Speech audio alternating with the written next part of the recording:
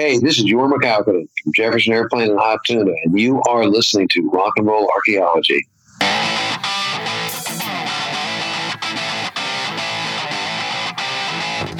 Pantheon Podcasts presents from Hollywood, California, The Devil's Music with Pleasant Gehman. You are invited to join the Hollywood princess as she explores her lifelong pursuits in the occult, sex, love, and that sinful rock and roll. Ladies and gentlemen, step into the dark parlor of Pleasant Gehman as she brings you the Devil's Music. Hi, I'm Pleasant Gehman, and welcome to The Devil's Music, a Pantheon podcast.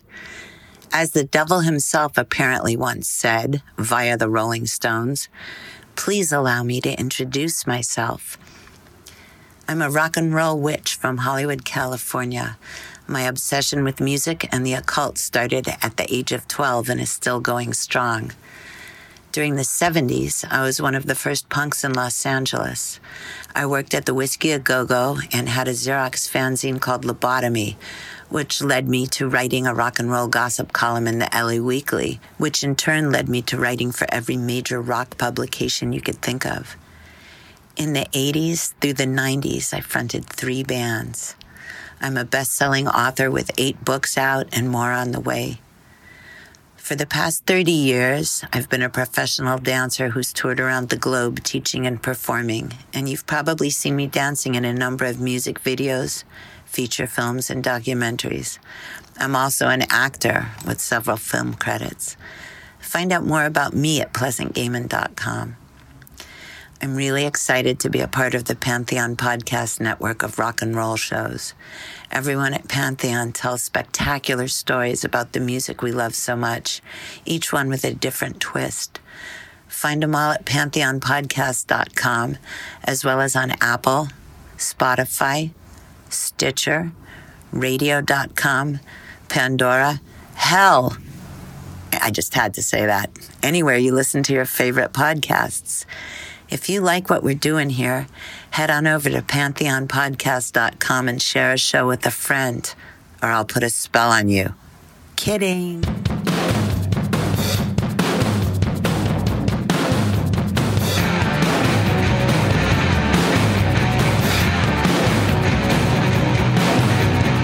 I never saw your eyes when you were starting to bleed.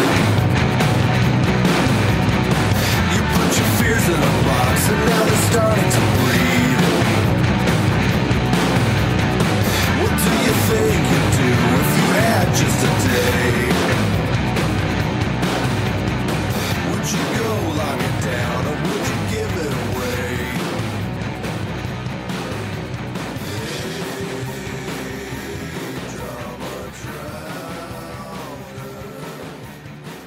Hi, this is Pleasant Gehman, and you're listening to the Devil's Music podcast.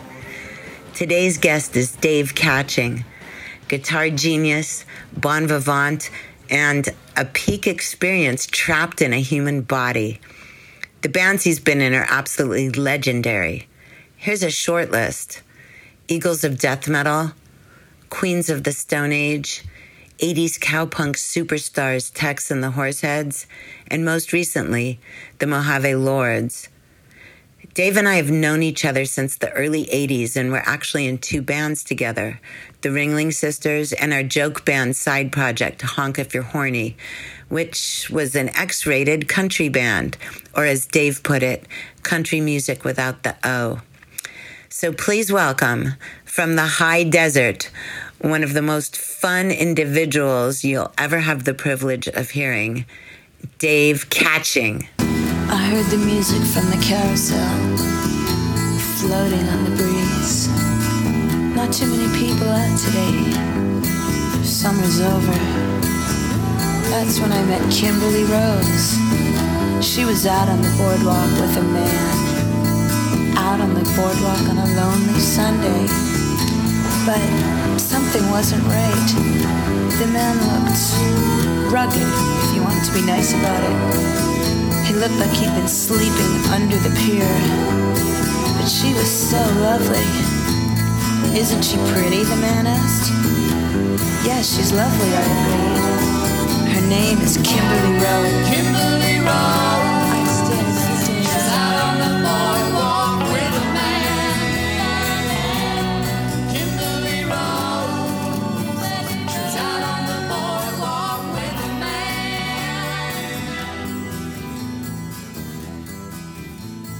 Today, my guest is Dave Catching. He's been in so many bands and has his dirty little calloused guitar playing fingers in so many things. I hope we can get to it all today. But Dave and I have known each other since 1983. We met on the first night his band was in Hollywood. So we'll try to go in chronological order here. But it might turn out more chronic than chronological. Okay. Hi, Dave. Hi, Pleasant. It's so good to see you. I miss you a lot, and I love you. I always miss you. You and I have had, I think, like more psychotic episodes with each other in more places across the country and almost in a different country than anybody else I can think of. So, I think that goes for me too. Yeah, for sure. I mean, like I can't even like. We'll just try to get to some of the most insane stuff here. So before we launch into it, the horrifying stories, I just want to say that Dave has been in so many bands, and when I met him, he was in the Modifiers, and they had just come in from Memphis, Tennessee, to Hollywood. But you've also been in Tex and the Horseheads. You've been in two bands that we had together. One was called the Ringling Sisters, and then one was an X-rated country music band called Honk If You're Horny that was supposed to be a joke. You've been in Eagles of Death Metal, and were you in? I can't even remember all the bands that you've been in. You're in Mojave Lords right now. Yeah, and Earthlings still. Oh yeah, Earthlings. What else? Queens of the Stone Age. I played with Mondo Generator, Yellow Number 5, Brant Bjork's On, Desert Sessions. I played on Peach's album. Which one? Father Fucker. It figures you played on that, you motherfucker. Of course, that would be a good one. Man, so many. I can't. Masters Reality, I still play with. Oh, that's right. See, you can tell I did my research for this. Because we've known each other so long, it's kind of in my DNA. But then, all the doctors and chemists weren't there to extract it from me. So let's try to go semi-chronologically. Let's talk about how we first met, and then we'll get into some of the more delicious, really terrifying details. Well, we first met the first night, my band, the Modifiers, we drove across country from Memphis to open up for the Gun Club at the Cafe de Grand. And we got there a couple of days early. And the first night we were there, Nick Heist was playing, and we were with them. And we met you, Tex, Laura, and Iris all on the same first night. Wait, just to clarify for listeners, he's talking about Texacala Jones from Tex and the Horseheads. Laura Bennett from my band, The Screaming Sirens. She was our bass player. Iris Berry, who now publishes Punk Hostage Press. She's the publisher and was also in a band called The Lame Flames then. And all of us girls were working at Cafe de Grand as bartenders and waitresses, which was probably the most dangerous thing on earth because we were all total 80s alkies, and all of us lived in the same house except for Tex, who always crashed at our house. And everybody crashed at your house. Yeah, everybody did. I know. People think I'm making it up when I tell them who would crash at my house for weeks. They're like, "You're just dropping names," and I'm like, "Oh yeah, right." My house displaced them. We went in because we were friends with the Nig Heist guys. We played with Black Flag in Memphis and Nig Heist because they were their roadies. And at one point we looked around and our singer Milford had disappeared, and we asked Texacala if she had seen him, and she said that he had left the club with a questionable lady of the evening. And coming from her, that she must have been really questionable. And she took us outside because I don't know, but she took us into the alley, and there was Milford knocked out, unconscious, with his pants down around his knees. He'd been robbed. He had a giant knot on his head, and we took him back inside. And I remember you and Iris and Laura all helped put ice on his head and were helping us get it together, and asked where we were staying. We said we had no idea because we just rolled into town and decided to go out. And you said that we could stay at Disgraceland that night. So our very first night in Hollywood, I met 4 people who were still great friends, and we ended up staying with you the very first night we were in town. Yeah, and we were like 1 million people there too. Of course. But that night when you guys came in, that was the night that like there was nobody at the bar and the club was really crowded. And then finally the owner, Michael, went outside to the parking lot, not the alley that you're talking about. And it was Iris, Texacala, and me, everyone that was supposed to be behind the bar. And I think Laura was like in the bathroom making out with someone, but there was nobody minding the bar. And Tex was laying with her head on a parking curb and her tray on her stomach, smoking a joint. And Iris and I were drinking straight out of a bottle of Jack Daniels that we had taken with us from the bar. And we never got fired for shit like that. I used to book that club. And also, I got 86th from there one time for like throwing bottles, like empty beer bottles across the room so they'd smash on the wall. And the owner, Michael Brennan, was like, "Okay, Pleasant, you're 86. And I was like, "You can't 86 me. I'm the club booker and I work here." And he's like, "Well, you can come in during the daytime to book the bands, but you're 86 after 7 p.m. for the next month." But so, you can't come in here and have fun. You can come in here and work and do all the hard stuff. Yeah. But the only thing I remember clearly about our first night is I was so wasted, and I think I had also taken acid. I'm pretty sure there was some kind of hallucinogenic in there, that I was like cleaning out like Milford's wounds on his head, and like he had some cuts on his hand and his face and stuff. And I just was telling him, like, you look like an almost dead, resurrected Confederate soldier. Because he did. He looks like I can't remember the actor's name, the dude that's on Walking Dead. He does, Daryl. Yeah, Daryl. I used to know Daryl because when I was cougering out with an art student that was like 17 years my junior. He was in art school with Norman Reedus before he ever even entertained the notion. But he does look a little bit like Milford, huh? He does. Yeah, he always reminds me of Milford. They have the same gene pool. But so then eventually you started, like, what was the first band in Hollywood you played with? Was it Tex and the Horseheads? After the Modifiers? Yeah. Yes, Tex and the Horseheads. I started playing with them when I was still in the Modifiers, but the Modifiers weren't really doing a lot, and Tex was getting a lot of gigs, so I ended up just staying and, playing with her. And then we got invited to play together with you and Ringling Sisters. Yeah. And then the Ringling Sisters, my band that I had with Iris Berry and Annette Zelinskas from Blood on the Saddle, and originally Tex and Johnette, like we were just Johnette Napolitano from Concrete Blonde and Debbie Patino from Mazibe. We just started off, it was going to be like just a writing group because we were all lead singers and everyone played so loud no one could hear the lyrics. Mm-hmm. So we were having a writing group where we would just like read each other's stuff we'd written and like work on it together and critique it, whether it was lyrics or short stories or poems.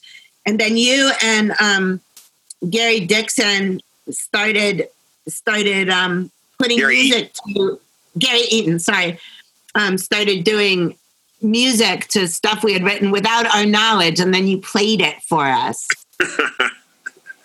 So those rehearsals were really fun. They were at your house on Franklin, right? Yeah. Franklin? Yeah. You and Laura Bennett lived there. So for a while, I thought Laura was in the band because she was there all the time too. Yeah, and then the Ringling Sisters turned into a full-blown band, and we got signed to Ode Records by Lou Adler, who produced our the Ringling Sisters record, 60 Watt Reality, which got sort of lost in the shuffle of when Phillips bought A&M. But we were like sort of, I'm saying this in huge air quotes for all you listeners out there, we had a huge following on college radio. We were ahead of our time. Yeah, we were ahead of our time. But the sickest thing that used to happen in our rehearsals, though, was like when everyone else would be like working out some part or when someone would be late, you and I would start like just fucking around. You'd start playing like George Jones or something, and then I'd start making up X-rated lyrics to it.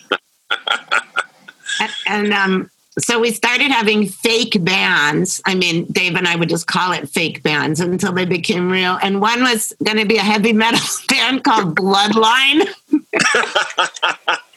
Remember Bloodline? Yes. And then tell everyone what our band that was supposed to be a one-night joke but lasted for over 5 years was. Honk If You're Horny. Yes, it was country music. We played country music without the O. And we had Dave's name. We all had like fake names. My name was Kanya Fucker. Dave was George Bones. Rob Zabrecki from Possum Dixon was Fuck Owens. And Annette Zelinsky. He had the best name for sure. Who did? Yours and Rob's were the best names for sure. Spank Spank Williams was pretty good too. And homosexual. Oh yeah, homosexual. And then also Foster from Extra Fancy. When he joined, we were afraid he was going to be. I think you were concerned that he was going to be too straight and normal until he came into one of the 11 rehearsals that we had in 5 years. Yeah. And he just like wandered into my house and he goes, "Hi, my name's Arson Lynch. Anybody got any crystal?"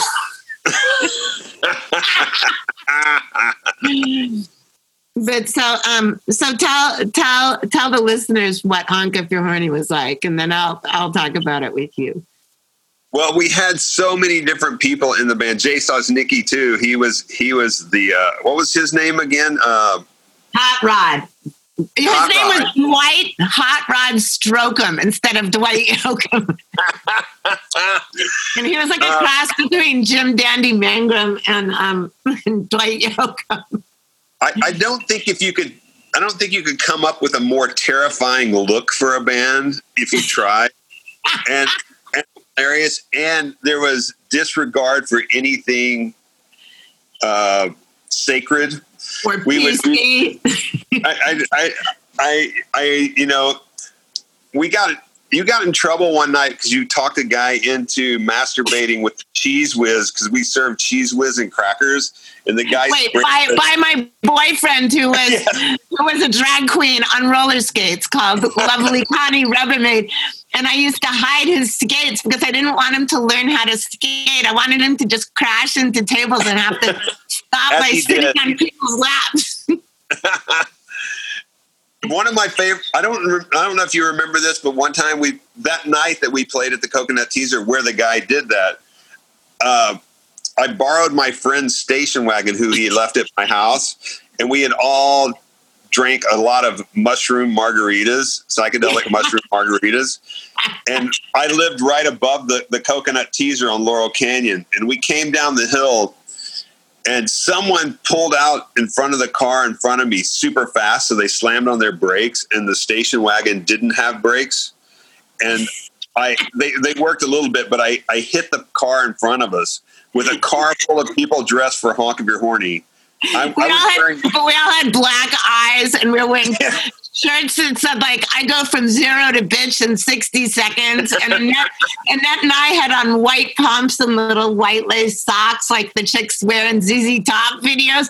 But they were covered in stale Cheese Whiz, so they stunk like vomit.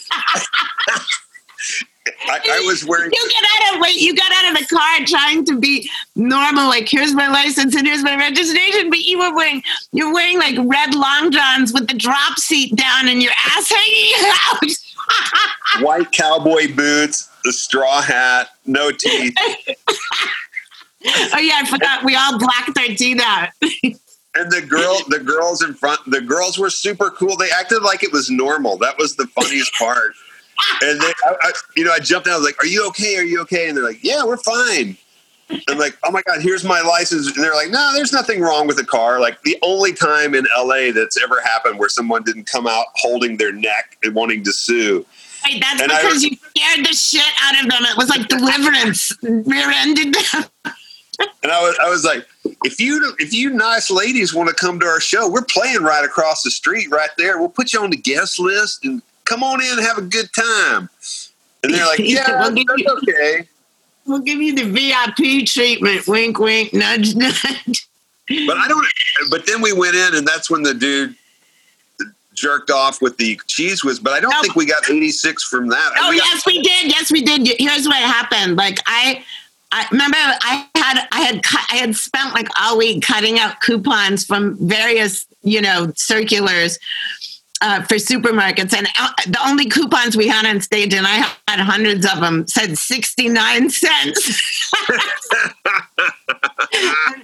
And so somehow that night I was like, I'm gonna find me a cute man, and I'm gonna make him jerk off on my beautiful pristine white pumps using Cheese Whiz as a lube. And this was before I understood that I was like really psychic, but I looked in the audience and I just picked the guy. I just pointed to him and he immediately came up on stage and dropped trousers. So, and lovely Connie Rubbermaid covered his dick with Cheese Whiz, and he started jerking off. And then the sound man was yelling through the monitors, "Stop it. You have to stop it right now." And I was like, "Come on, baby, come on," like that. And the guy was like, and so then like he cut the sound, and then he's like, "You have to get off stage." And then they cut the lights, remember? And people from the club were fucking taking our amps out. And actually, Len Fagan, the guy that ran that club, just died. Did you know that? Yeah, he was my neighbor too in Laurel Canyon. He was great, but he allowed shit like that in his club, but what we were doing was like really breaking the law.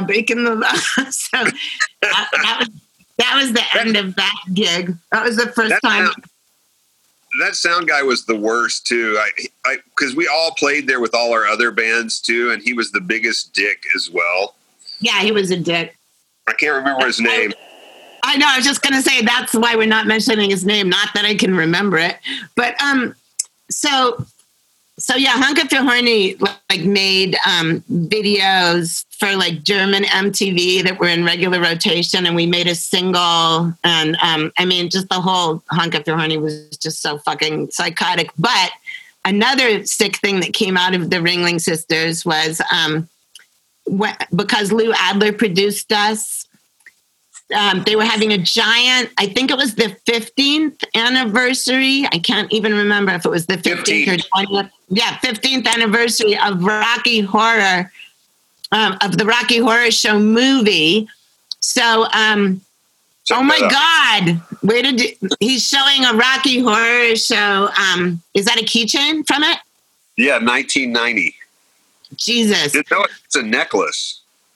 How did you? Well, I'm not going to ask you how you got that because you probably got it the same way you got the coffin, which we'll talk about in a second. But so anyway, we were going to be the backup band for Richard O'Brien and Meatloaf and like Magenta and Columbia and stuff. The only person that wasn't there was like Tim Curry. But It was for the fan club. And so it was the whole 20th Century Fox lot. And of course, what did we take before the show, Dave? As many mushrooms as humanly possible. So we started off sort of sober, but halfway through the set, it took a different turn. Also, I just got to say, for posterity's sake, that when we were doing the sound check with Meatloaf, he showed up in bright white brushed denim bell bottoms and a white satin Slim Fast tour jacket because he was the spokesperson. You know, it's funny because like in 99, I went to an awards show when I was in Queens of the Stone Age in London for, I can't remember, it was like some rock and roll thing. And we got sat with Meatloaf and he was like, because everybody was behaving themselves, and he's like, what kind of fucking rock and roll party is this? Give us some tequila. Bring us some bottles. Come on, motherfuckers. And he started screaming, and they started bringing us tequila, and we get loaded with him. He's like, this isn't fucking rock and roll. It's a bunch of pussies here. And I was like, man, we should get him and Honk if you're horny. Totally. I was just going to say that. I got liced by the dashboard light. But so we have to talk about what happened at the Rocky Horror Show party at the fan club party that night, because the only thing that I really clearly remember was that you and I were laying there in the front, and half the fan club people, and this was like hundreds or over, I think there was like at least 1,500 people there. Everybody all dressed completely in Rocky Horror drag too. Yeah, and we were so on mushrooms that I kept losing band members, and I'd be like, where's Annette? And you'd be like, I just saw her over there. She's wearing a black tailcoat. And then I would look around, and there was like 480 people in black tailcoats, or there was like, 300 Frankenfurters. And like, I mean... well, the way the night started is Lou Adler came up to me and said, hey, do you guys have any weed? I have a friend that wants to smoke some weed. And I was like, yeah, I got plenty of weed. And he took us out back, and it was Jack Nicholson. Oh my God. So me and Gary and our friend Christian Schirach all smoked weed, got super stoned with him as the mushrooms were kicking in. And then we took the set. And then after you and I got super high and we're watching, we're like, nothing will ever be as weird as this. Like I remember we were laying on a couch watching the movie playing while like thousands of people repeated the lines with it. And it looked really beautiful too. The way they had the place set up, it was really, really beautiful. Yeah, they had all sorts of great props, like for the castle and for all of that. But so then, I wasn't even high when I parked my car. I had a 1963 Comet, but I was so high that I lost the keys to the club, that was the steering wheel lock. And then you and Pierre, our drummer, who turned into Spank Williams in Honk If You're Horny, didn't you guys break into the shop at 20th Century Fox to like try to get something to like saw the club off so I could drive home? We did indeed. And then at one point, my friend Christian and I were standing watching from the side, and there was a skeleton in a coffin. And we were like, that's really cool. And all of a sudden the skeleton was like, you guys got to get me out of here. and we both looked at each other, and I said, did you hear that? And he goes, I heard that. And he was like, I'm serious. You got to get me away from these people. You got to get me out of here. And we both looked at each other again. We're like, he goes, did you hear the skeleton? And I'm like, and then we were looking around to see if anyone was like ventriloquist. Their voice? Yeah. And he said it was like, you have to get me out of here. So we just kind of looked around, and we were like, okay, we're breaking you out of here. And we just picked it up and started carrying it out, and no one said anything or stopped us. And I remember we put it in my car. And at the time, I had a 63 Comet too. You had the yellow one, right? Yeah, I had the S22, the long one that had a giant trunk. And we put it in the trunk. And Did we give you a ride home that night? No, I had to drive home myself. And when I drove, I felt like my arms were 7 feet long. And I was driving down Santa Monica Boulevard, and I could see everyone's taillights. And I felt like my Comet was a rocket ship, and everyone else's taillights were going like in tracers. I wouldn't recommend doing that. What we did a lot when we were. No way. But so anyway, I get home and I'm still high. I don't remember going to sleep, but I do remember the landline ringing off the hook the next morning. And I finally stumbled out of bed and I was like, hello. You know, it was Julie Lou Adler's assistant. And she's like, Pleasant, do you know anything about the skeleton in the coffin? And I was like, what? And she's like, the skeleton. And I was like, what skeleton? She's like, the skeleton in the coffin. And I was like dumbfounded. I was like, I have no idea what you're talking about. She's like, from last night. And I was like, I didn't see a skeleton in a coffin. I saw a lot of Frankenfurter people. And she's like, okay, so you don't know anything about it? And I said, no.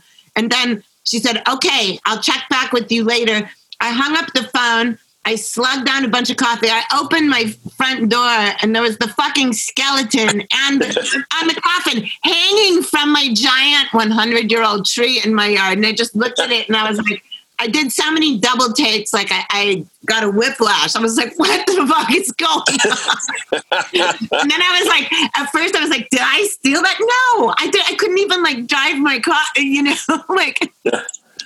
I don't know how we ended up putting it at your place. You know, that is 30 years ago, believe it or not. But I lived in Laurel Canyon and Christian lived a couple of miles from you. We must have been so high we decided to put it at your house for a while. Yeah, because also I had that big yard, and then there was also like some kind of a hook in the tree, which I don't know if you remembered or just took use of at the moment that you hung the skeleton from. It was like hanging from a branch on this metal hook in this like 100-year-old tree. He lives in New Orleans now. I left when I moved there to start the restaurant. When I moved back, I left him there. He's still at Christian's house. Yeah, the skeleton. Yeah, we had some sick times in New Orleans at Mardi Gras too, you and me. I mean, I don't even know where to start with the fucking stories. What can you think of any other? Well, I know you tell me like the sickest thing that happened to you on the road that either did or did not involve me. I don't know. You know, I think mostly on the road was with you. Some of the Steve Heck parties that we went to were some of the craziest times ever. All right, let's describe. I'm going to describe in, a concise description of what this place was like. Our friend Steve Heck was a piano mover. He now owns a bar that's like 45 miles outside of Reno called the Buck Inn. And the sign is like 2 deer fucking. But when he was a piano mover, he had a warehouse in Oakland called Phoenix Ironworks, because that's what it had been called originally. It was an ironworks near the dock. And the shit that happened there that was private parties ruined any kind of like the rave scene. And I'm saying that in quotes for me or Dave or anyone else that went there, because that was so lame compared to like the private parties that happened at Phoenix Ironworks. Phoenix Ironworks was like, it was bigger than a couple of football fields put together. There was a Boeing airline bus parked inside it that was like a guest room. There was like 2 kitchens, a recording studio, a full-size skateboard ramp, and it was right in the middle of downtown Oakland. And this was before Oakland got gentrified. So there was like scary Oakland. Yeah, there was like burnt out little like craftsman houses all over the place that had been crack houses. And there was this amazing bar called Esther's Orbit Room that was right around the corner. That was where all the beautiful Black ladies went pre and post church on Sundays. And it had the best. Which is where we ended up many times. All the time. So also Steve, what? Every time we ended up there. Easter Sunday. Well, Easter Sunday was a good one that we ended up there. Always. Yes. When I remember you on Easter Sunday dancing, like Dirty Dancing to Poison by Belle Biv DeVoe with one of the kitchen ladies who was still wearing her uniform and like dry humping you. The one thing you forgot to interesting about Steve Hex is there were rooms made out of pianos. There were so many pianos in there that there were actual rooms and mazes that you had to go through. And at one point, they had a stage that you could play that was like 3 pianos high. Yeah. So, I would say like a 15-foot stage made out of pianos. That was pretty crazy. And then I remember one of the rooms, someone had built a roof and then grown grass. Do you remember that? Yeah. And inside a warehouse. They always had like the Tesla coils there. Do you remember the party with the Tesla? Because also Steve is one of the people that helps bring all the crazy giant shit, like huge Tesla coils out to Burning Man. Do you remember the Tesla coil party at the warehouse? Yeah, it started with the smashing of the 2 pianos. Remember that? Yeah. Pianos and smashed them together. And of course, everybody again is on tons of drugs. And I remember and people there was like 300 people there that night at least. Easily. And everybody, I just remember people running to touch the Tesla coil. I mean, it was a full-on giant Tesla coil in the middle of the street. And it was hooked up to a 1960s Valiant was the generator, like the battery of that. Exactly.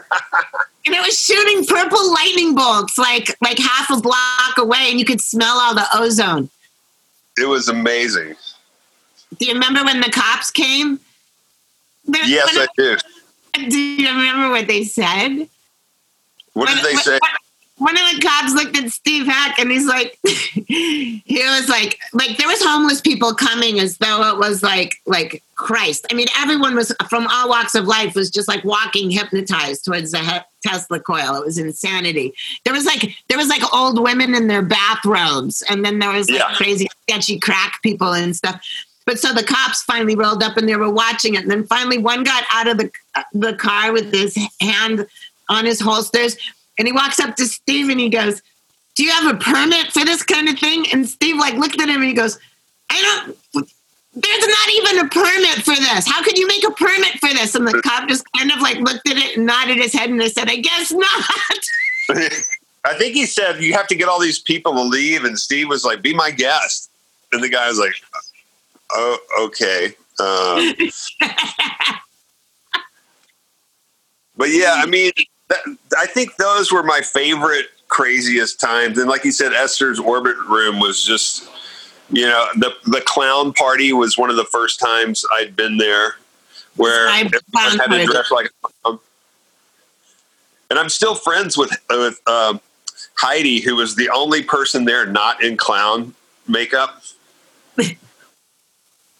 She's good friends with Steve, but she refused to put on clown makeup for some reason. Because she was scared of clowns? Probably. Well, she was hanging with us for sure. That was the night that I turned into a clown fucker, I gotta say. Yeah. But we all went to Esther's that morning too. I think they opened at 6 a.m. Is that right? Yeah. So you could stay up until 6 and then go there and drink until you could barely walk back to the piano warehouse. Until I remember sometimes we were there, the kitchen ladies would just put plates of food in front of us. And we'd be like, "We didn't order this." And she'd been like, you've been here 6 hours. You got to eat something. Yeah. Great food there too. Yeah. Tell what's a good New Orleans story you have? Well, during the last time that you were there, that Bill and Todd were there, we all went to the Corner Pocket. Okay, describe what that place is. It is the greatest all-male strip club in the whole world. I think, at least if there's a better one, I've never been in there. Have you? No. It is the best. And it's a classic old French Quarter dive bar. But they have male strippers walking on top of the bar. They typically do not let females in to that place, or they discourage it anyway. So there's not usually very many women in there. But they'll do anything basically anything that they're not supposed to do, they do. Yeah. So watching Bill and Todd get so crazy and having so much fun with you was so fun. And then the dirtiest dancer of all was this kid. And we got so loaded and we went out afterwards. But like the next afternoon when I woke up, I went to Rouse's, the supermarket in the French Quarter.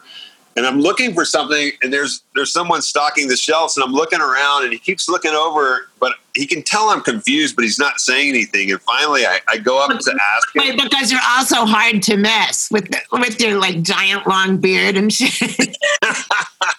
That too. But I look around, and I'm like, excuse me, and he turns around, and he just goes, shh. And it was the crazy answer before, and he's like, you can't say anything. I'll lose my job here. And I was wondering, like, how could you make more money at a grocery store than at a crazy strip bar? But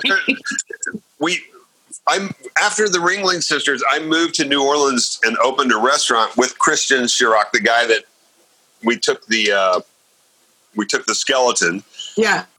And we had a really great it was open Wednesday noon through Sunday noon. It was called the Waterfront Cafe Incorporated. And I rented this building from this guy. It had a restaurant, a bar, and a venue, and then 6-bedroom house above it in a uptown neighborhood. So the guy that rented it, he was a bar owner, and he didn't want us to have the bar, but he said we could have the house, the restaurant, and the venue for $1,000 a month, and that included utilities and everything. So we were open noon Wednesday, 24 hours until Sunday noon. And we would also, the other partner ended up being in Honk If You're Horny for South by Southwest, and that was Homer Sexual, Siegel. And the craziest times that we used to have is we used to buy drinks from the bar, and they'd give us like, dollar drinks or whatever.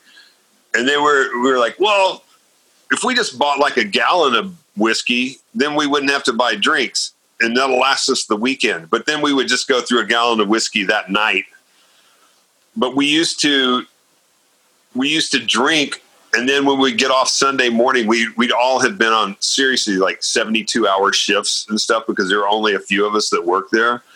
And we would get in my convertible with whatever was left in the gallon bottle of whiskey and drive with the top down to the French Quarter and go visit our friends that were working bars there. And I would never, ever recommend this. And I'm the luckiest person ever that has never gotten arrested while drinking and driving. I did get a DUI one time, and I wasn't even drinking. That's another story. But we would do shit like that. And then actually, when that time that we went to South by Southwest with Honk If You're Horny, if you remember, we had about 10 people in my convertible. Yeah. All of us in honk gear again, drinking with open containers in the car. And all of a sudden there was just this we were going the wrong way down a one-way street. Shockingly. But it was really strange because none of us noticed. I mean, we didn't notice until we got pulled over by a cop. And as he's walking up to the car, one of the girls that we didn't know was saying like, "Hey, did you find any stolen merchandise today? Somebody stole some stuff from me." And we were like, "What the fuck?" And the cop came up, and I was like, "I'm sorry, officer, I didn't know it was a one-way street." And he said, "Yeah, it's fine. People do this all the time. It's not really easy to see. All right, you guys have a nice evening," and let us go. I don't know. Many, many times I've had angels on my shoulders. Oh yeah. Or devils, whoever's making it happen. Half our life. Those days in New Orleans were pretty, it was a different city back then too. Oh yeah. It was so far before like the Katrina trauma. Yeah. Yeah. I mean, it was full on Wild West. Shit would never happen like that today. I mean, Hollywood was like that too. Kind of. Absolutely. Absolutely. I mean, the black light. Yeah, another tranny hooker bar. Another tranny hooker bar that you could buy Coke at the bar itself. The Fog Cutter, you could buy blow, and and Ground Zero. I forgot about Ground Zero. The Zero was when me and Iris were the bartenders there, and that was an illegal bar to begin with. That was totally illegal. That was an after-hours speakeasy that moved all over Hollywood in the 80s, and John Belushi was a regular. David Lee Roth was like on the board of directors. I mean, that was such insanity. And that was how I met Iris. What? Well, that's the 001. I was also talking, remember Ground Zero? Oh, yeah, Ground Zero. Oh, my God. I mean, 00 is another crazy, that's another speakeasy that you're talking about. That David Lee Roth was one of the main owners. Yeah. But Ground Zero, you mean the after hours that Baba had with her 14-year-old daughters being the cocktail waitress and me and Iris making electric punch? Absolutely. With sheets of acid in it. Yes. They were like, do you want the electric punch or do you want regular drinks? People thought we were kidding. We played there a few times, and you could buy blow at the bar there too. Because I mean, everything was so illegal there. But that didn't open until 2 in the morning or 3 in the morning, I think. Yeah, and it went until like noon the next day. Yeah, we played there a few times with the Horseheads. I remember with Larry. Yeah. With Larry, who's now still Iggy Pop's drummer, right? No, he doesn't play with Iggy anymore. He plays in Nick Cave and the Bad Seeds now. Ah, wow. But I think the last time I saw him in real life was when Iggy came to see me belly dance at an Arab club, and Larry was with him. He's doing really great. I see him occasionally. He's been out here and played on some stuff, and he recorded a record out here with some friends of his, and he does great. He does music for films and plays with Nick Cave and some of the other guys from Nick Cave, and still is really good friend. He ended up playing in the Stooges when Iggy got Stooges back together too. After Rock Act. Yeah. Do you feel like talking about anything of Bataclan, or is that too much of a bummer? I don't mind. I mean, of course it was the hugest bummer ever, but you know. We don't have to, but I just remember I was going to try to go to that show because you and I missed each other in London. And then someone called me to come back to England a day early, and that was how I missed it. And then when I heard about it,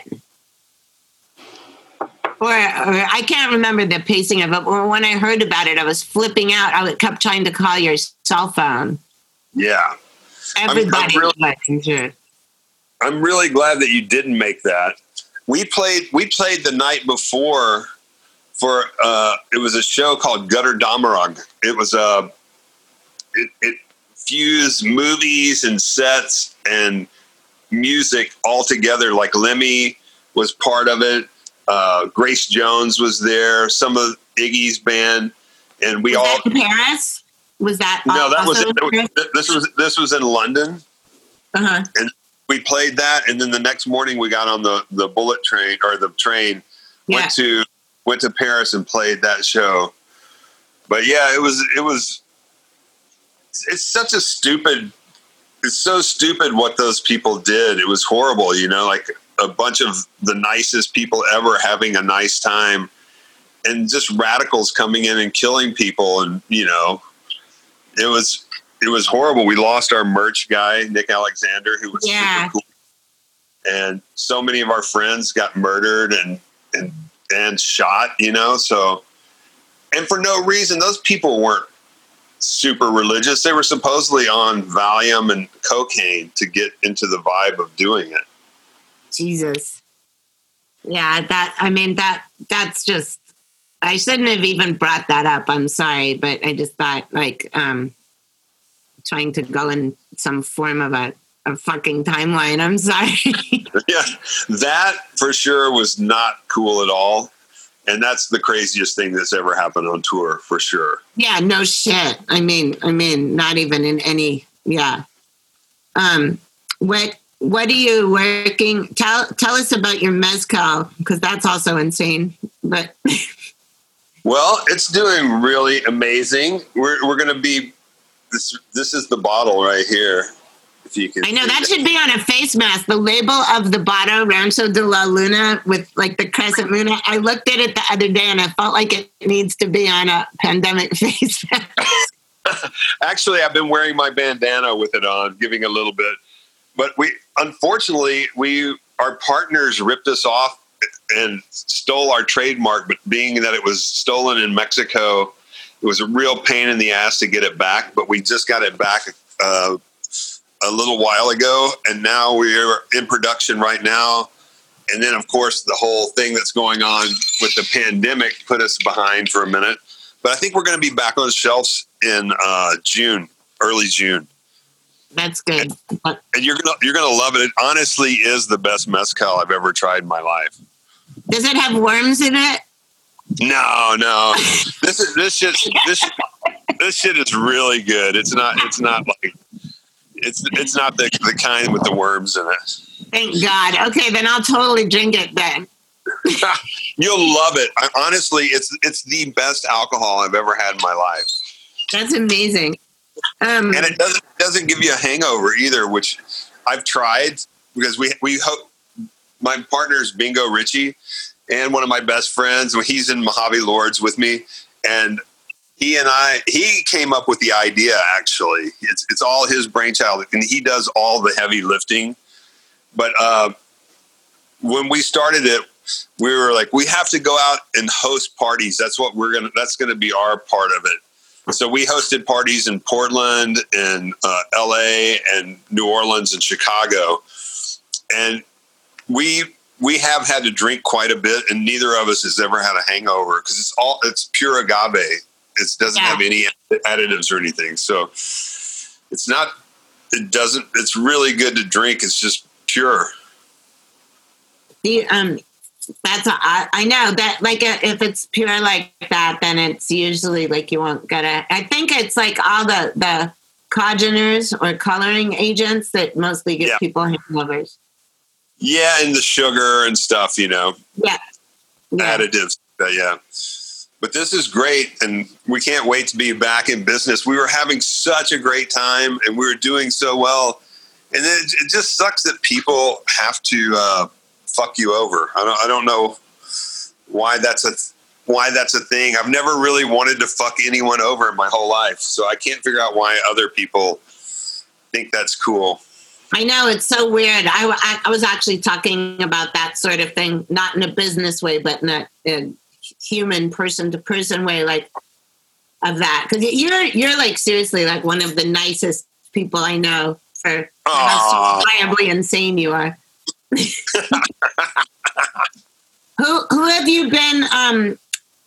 I know that you probably don't know when you're going on tour again because of pandemic-y shit, but who have you been recording lately, or have you made recordings, or like who are some of your favorite bands or artists right now? Well, I should be in England right now with Masters of Reality. We had a tour booked May 1st through the 18th. Obviously not there. So we've been working on that new record. We're almost done with we were actually done with the Mojave Lords album, and we decided we were going to tweak some of the mixes, and then the whole pandemic thing hit. And so now that we can't be around each other so much, we're going to wait until we can. We just did a Desert Sessions last year, which was Billy Gibbons from ZZ Top and Mike from Royal Blood, Carl Azure from Autolux and Jack White's band. Just a bunch of really cool people. So we do a series with, it's Josh Homme from Queens of the Stone Age. He does these things called Desert Sessions where he brings in some of his favorite musicians. Stella Magaswa from Warpaint was playing on it, and it's just Jake Shears was on it. I mean, there's just all these really cool people he brings together out here because it's such a funky place. and get together and do that. Those are always super fun because there's no expectations and there's, you just kind of do it. Having Iggy Pop out here to do his record was really fun. That was like for 6 weeks, and that was great. The Arctic Monkeys have recorded out here. They've done a couple of albums out here, and they're the nicest guys. Pretty much everyone that comes here is super cool. If they want to come out here, then they're a different breed of people. Yeah, for sure. And you got to come out here because we need to do some recording together. Yeah, we got to do that. As soon as the face masks are off, I'll come out there. I know Annette was coming out here a lot, but she never came by. I don't know what happened with that. But yeah, we'll get the gang back together. I've been talking to Pierre a little bit. He's doing good. You mean Spank Williams? No. I've been talking to Spank Williams. He's been doing good. I haven't spoken to Iris directly in a while. We kind of like hit each other through social media a little bit. Yeah, I talked to her. She just revamped the Punk Hostage Press website. It looks great. Do you want a tarot reading, Dave? I would love that. I haven't had one in so long. Okay, I'm going to give you a little quick one. Do you have a specific question, or do you want it to just be general? You do it whatever you think. You are psychic and electric, so I'll let you decide what you want to. Okay. That is one thing that everybody should know. You seriously are electric and psychic for sure. That is a full-on real thing. It's no bullshit. I know. So I remember when I used to try to keep the electric thing a secret, like until everyone would, until they'd blow speaking out. Yeah, because nobody wants to bring a computer around you. I know, or a dot machine. Oh. Okay. Here's I'm laying out your cards now. Oh wow. So your first card is the 3 of Wands, and this is looking ahead to the future. Also, he's in a desert. Can you see? Oh, that's awesome. So this is a great future card for you. Good. I need it. 4 of Swords is what's going on here, and this is rest and contemplation, which you get all the time because you live in the middle of the desert, but that's also about strategizing for the future. Yes, and I've been resting a lot because there's not a lot you can do. You get the Queen of Pentacles, and you were just talking about how great it is living out there in your recording studio and stuff. Now I'm gonna shuffle up and say what do you need to know coming up, or what's some good energy for you coming up. I would love to know if it's going to be safe to travel and be around friends that I've missed like you. Okay. Yeah, just for the record, once again, in case nobody figured it out, this is a pandemic interview. Yes, indeed. Okay, so you got the 9 of Swords reversed, which means you're probably not going to be stressing about things like touring and traveling and stuff fairly soon. You got Strength, which is, that's a major arcana card. That's about how well you know yourself and your compassion for others. And you got the Hanged Man reversed. So this kind of means that things are going to happen quicker than you expected them to. And your last card in this line about touring is the Ace of Cups, and that aces are always just a little bit off in the future. So when I look at this, like, it's not giving like a definite date of when that's going to happen, but you're going to have, like, you can stop stressing out about it too, because it looks like things will probably be optimal at least to start booking stuff, or to booking things with like a finite rain check or pandemic check date just in case. But in the time that it's taking for that to happen, you're getting to know yourself and feel yourself and like sort of hone your desires a little bit more. And you also are having, like you're entering like a new phase. And I think stuff is going to open up quicker than you thought, because with the Hanged Man, if the Hanged Man was upright, it would be like, you have to just wait. That's like sort of like you just wait for the universe to like, get on with the divine timing. But reverse, I think it's going to happen quicker. And then Ace of Cups is always, you're going to get your wish, and it's all about creativity and fun and people you love and celebration. So I think that's great. Oh. Plus, if you look at Ace of Cups, we can pretend it's full of Rancho de la Luna mezcal. I wish it were right now. I would too. I'd fucking lick this card right now. I can't wait till you try it. I love it. Oh, I would lick it, but then it's going to get stuck to my other cards. I'll pretend I'm licking it through a surgical mask. Do you have anything that you want to, any kind of reminders, or do you want to say your social media or anything for our listeners? Well, you can follow me on Instagram at I Took This Photo, ITOOKTHISPHOTO. Twitter at Rancho de la Luna. You can follow the Mezcal at ranchomezcal.com.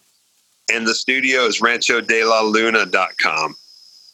And everybody should be following you and listening to you every time you do anything, because you're the coolest person I've ever met in my life. You do the craziest, most awesome things, and it's never stopped.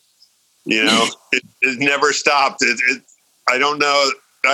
I'll never forget sitting with you at the Rocky Horror Picture just saying, it will never get as weird as this, but it just kept on getting weirder and weirder. And we are way overdue for a trip. We'll have to hire you to do one of our parties too. Oh my God, yes. I would totally do that. We're going to be doing some stuff as soon as we can, and we'll hire you to be one of our amazing people at one of the LA things. Or fly you into New Orleans. That would be more fun. Oh, fuck yeah. Let's do that. We'll have to take out insurance policies on each other. I know, right? I had a giant 50th birthday party in New Orleans where all my bands played, I should have had you come, but like a lot, like a Masters, Earthlings, Eagles of Death Metal, Mojave Lords, Gnarl Tones. We all played over a couple of nights. And my 60th will be not this year, but next June. And we'll have to do maybe we can do a Honk If You're Horny, Ringling Sisters. We'll do Honk one night and Ringling Sisters. We'll do Ringling Sisters first night. Yeah, first night, yeah. And then Honk the second night. We'll do Friday night Ringling Sisters and the Saturday night Honk. Betty Ford the third night. What's the date? All right. I love you so much, Dave. I love you too, and I miss you. I can't wait till we can hang out together. Mwah, in real life. Thanks for calling me.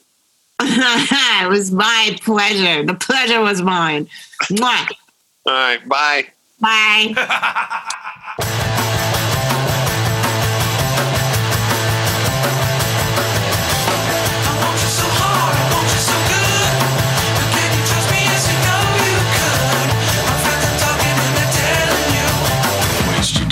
The boys bad news. My friends are talking and they're telling you, just leave them alone, cause the boys bad news. Oh, I want you so hard, I want you so good. Now take a chance, mama, you know you should. Trust your instincts and let me in. Just be my ride and be my friend. My friends are talking and they're telling you, you're wasting your time. The boys bad news. My friends are talking and they're telling you, leave them alone, cause it's just bad news. Well, that was the incredible Dave Catching. Man, they really broke the mold when they made him, didn't they? I should have married him decades ago. What the hell was I thinking? For more of Dave, you can find him online at his recording studio website, ranchodelaluna.com. He's also on Twitter as Mojave Lords. That's MOJAVELORDS.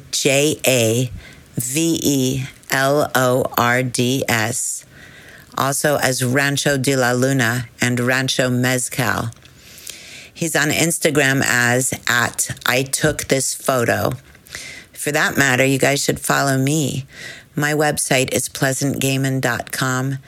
I'm on Twitter as pleasantgaiman1 or on Instagram as Princess of Hollywood.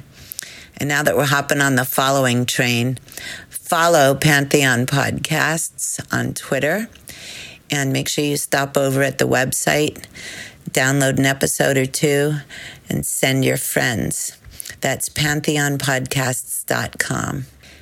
Catch you for the next episode, sinners. Excuse me, could you please keep both your hands on the wheel, please? Come on, baby. I just want a little bit of action, you know. Hey, cut it out. We're going to have an accident. Stop it. Oh, come on, honey. Hey, look, all I want is a ride to the state pen to see my old man. Get your shut hand up. off Hey, me. you know the rules. Come on, put out or get out. Nobody rides for free.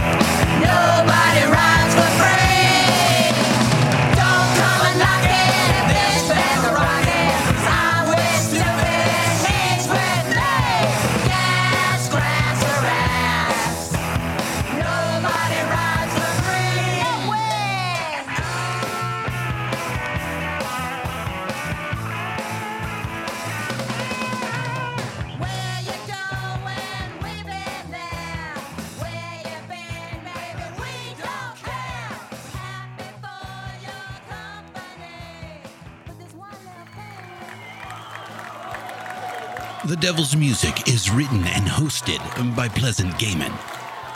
Produced by Aaron Alden.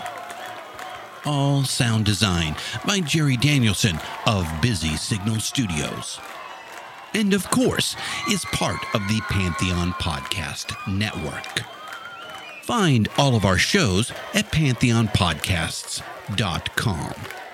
Our social presence is at Pantheon Podcasts on Facebook and Instagram. Tweet us at Pantheon Pods. All songs can be found wherever you get great music. Please pick up these important and fantastic tracks.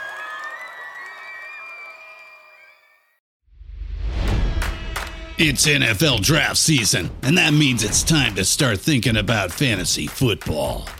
FantasyPoints.com features industry-leading experts and prognosticators using proprietary hand-charted data to help you score more fantasy points. FantasyPoints.com is the place to go for whatever kind of fantasy football you play. Whether you play fantasy football, daily fantasy sports, or do a little bit of everything, Fantasy Points has the meticulously researched content to guide you to victory.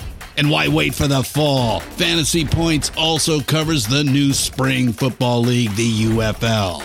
Join the guru, John Hansen, Scott Barrett, Joe Dolan, and other massive names in the fantasy football universe with an exclusive offer. Use code Pantheon for 15% off any Fantasy Points package, including the all-in package, with access to every article, tool, and data nugget that Fantasy Points has to offer. That's FantasyPoints.com and code Pantheon for 15% off at Fantasy Points. FantasyPoints.com, code Pantheon. Score more fantasy points.